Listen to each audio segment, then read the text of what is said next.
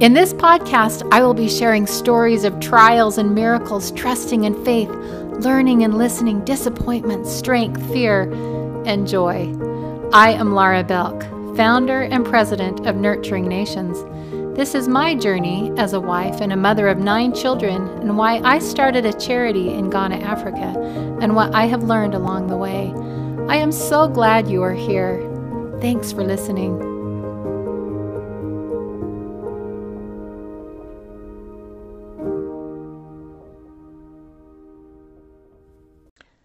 When people hear the word slavery, their first thoughts often turn to colonial history, but slavery and human trafficking are uncomfortably still with us today. It is estimated by CNN that there are 20,000 child slaves in the area that I'm going to be talking about today.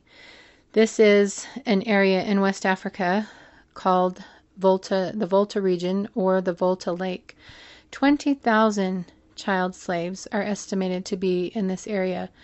And I visited this area in one of our first trips. I think it was our second trip over to Ghana. But at the time, I had no idea what was going on in this area.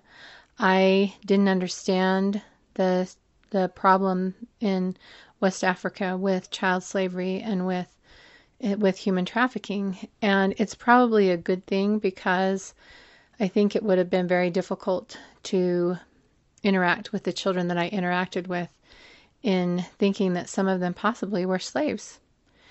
And as I look back at those pictures, I think, how would I have acted differently at the time if I would have known this? But my eyes were open and my understanding was increased little by little, so that I think I could emotionally handle what was happening.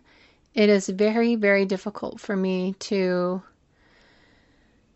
envision these children and not be able to always do something about it. And so as I learned more and more about what was happening, I knew that it was something I couldn't walk away from, that I had to do something, even if it was just one child at a time. And that's why we say Nurturing Nations, saving lives, one child at a time.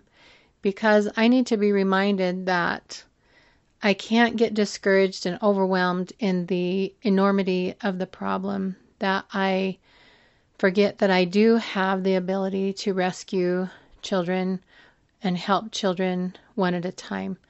And so that is what we are trying to do. We work really hard to stop child trafficking and slavery before it happens.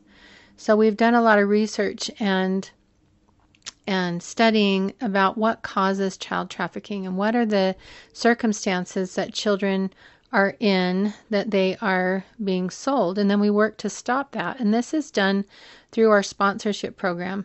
So if we stabilize families by giving them the help that they need to be able to educate their children and to feed their children, their risk of being sold or trafficked diminishes significantly. And when we discovered how simple that is, that by giving a family $30 a month to help care for a child, that their risk of them selling that child decreases, then that's something we can do. And we have almost 200 children now in the sponsorship program, and those are all children that are now at lower risk of being trafficked. Now, this isn't a surefire way that this still isn't going to happen to these children. And in the story I'm going to share with you, I can explain why this happened and what we did about it. So in a village called Assin Adatientum, we have a little family where there are children that have been abandoned by their birth parents in this village. So there is an elderly woman in the village that has agreed to care for these children if we give her support, so that she's able to feed them and to put them into school. So we have put these children in the sponsorship program, and we're doing everything we can in order to help these children that have been abandoned. Well, our Ghana director works really hard to follow up and to check on the children and to make sure that they're in school. But the problem right now is because of COVID, the schools have been closed, and so it's not as easy to track what's happening to these children. So when you put a child in school, it makes it so that they can be checked on every day by the teachers. So the teachers know who's there and who's not, and then they can follow up or let Percy know that a child hasn't been there. So then the teachers or Percy or others can check on those children to make sure that they are safe. So Percy had gone to this village to check on the children in the sponsorship program, and there were 5 children that weren't there, and he asked where they were and that he needed to see them so that he could make sure that they were doing all right. And the grandmother and others said, oh, they've gone to a different village to visit and they will be back another time. And Percy kept pushing and pushing because this didn't sound right. And eventually he learned that traffickers had come and had tricked them into letting them take the children to the Volta region.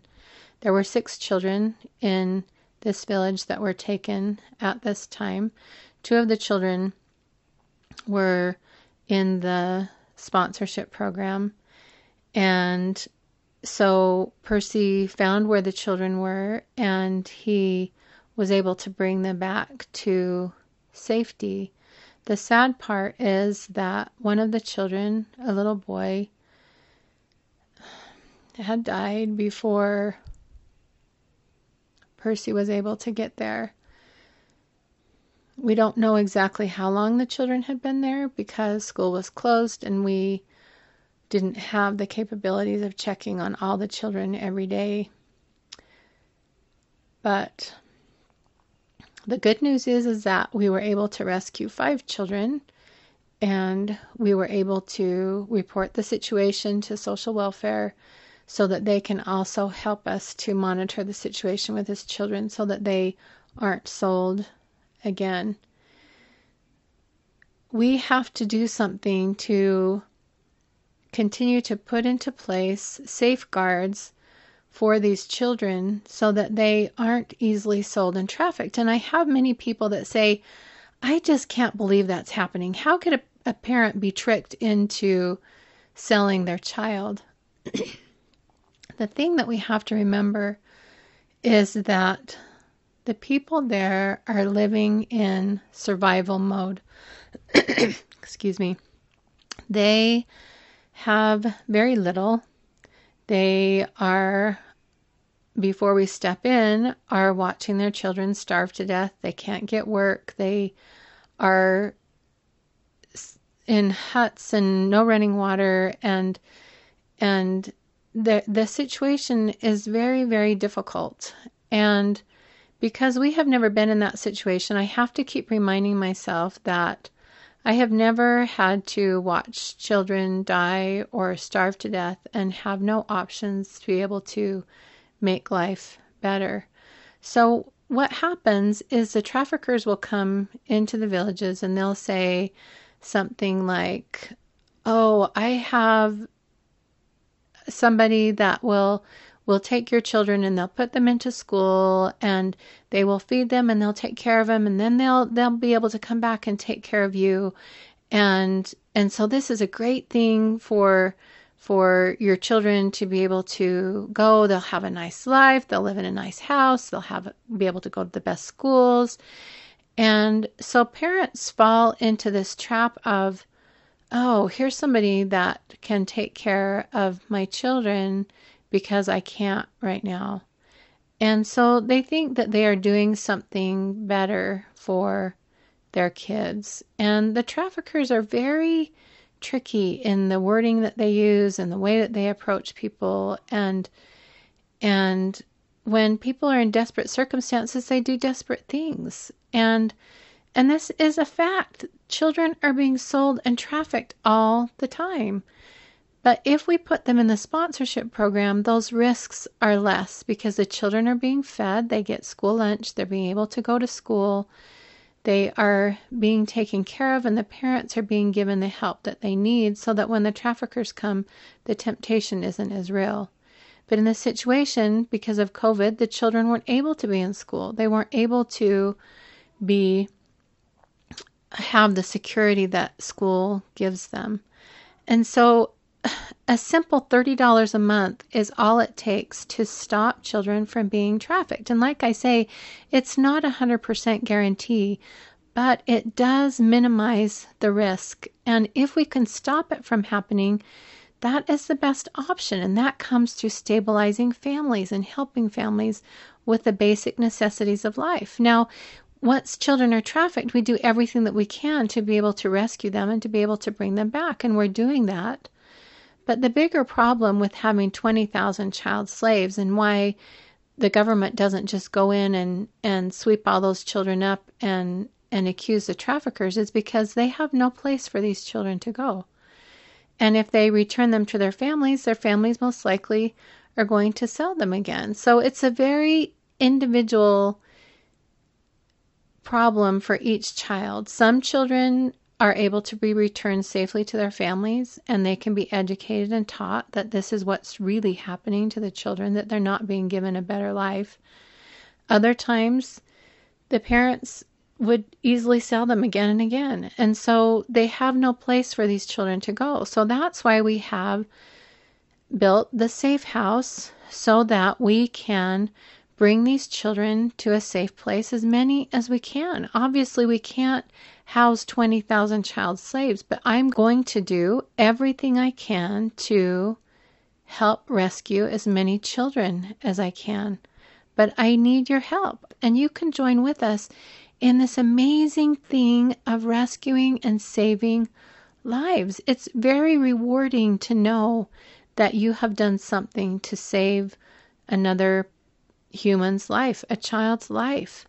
It is something that needs to be done, and we need to join together, and we need to be able to rescue as many of these children as we can, because they're not surviving very long. In this area, it is a large fishing lake industry, and so they take the children and they take them out on the canoes, and they force them to dive in the water and to untangle the fishing nets. Now you have to think, most of these children have never seen more than a bucket of water. They haven't even seen running water, and they don't know how to swim. And they either learn to swim and they survive, or they drowned. And they aren't given enough food to eat, and they are beaten and they are abused. But the traffickers don't care, because children are cheap. They can just go buy some more children. And it is a problem that is huge, that we need to address, and we need to do everything we can to stop it. And the way we can do that is by stabilizing families and helping families. I have a story that I'll tell in a future podcast about a boy named Daniel that we rescued from the Volta region as well. But today, the good news is that 5 children were rescued, and they were brought back to safety. And I am thrilled that we were able to help them, and that things were put into place so that we could. Please join with us if you can to save another child's life. Thank you so much for listening to the Nurturing Nations podcast. If you enjoyed what you heard, please go to iTunes, subscribe, leave a review, and spread the word so others can easily join with us. If you want to learn more about Nurturing Nations, visit our website at nurturingnations.org. I humbly invite you to make a donation and join our life-saving team.